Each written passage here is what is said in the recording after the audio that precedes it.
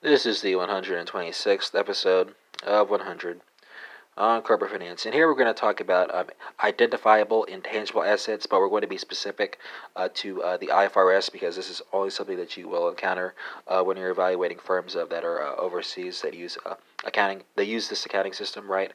So.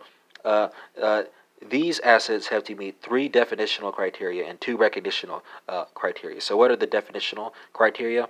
First, the asset must be identifiable. This means that it should be either separatable from an entity or it must arise from certain legal rights.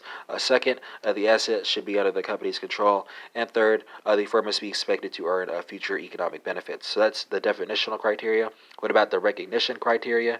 Well, two here. First, it must be probable that the expected future economic benefits of the asset will flow to the firm. And second, the cost of the asset should be capable of reliable measurement, right? And that concludes this 126th episode of 100 on corporate finance, not, of course, ruling out the possibility of bonus sessions.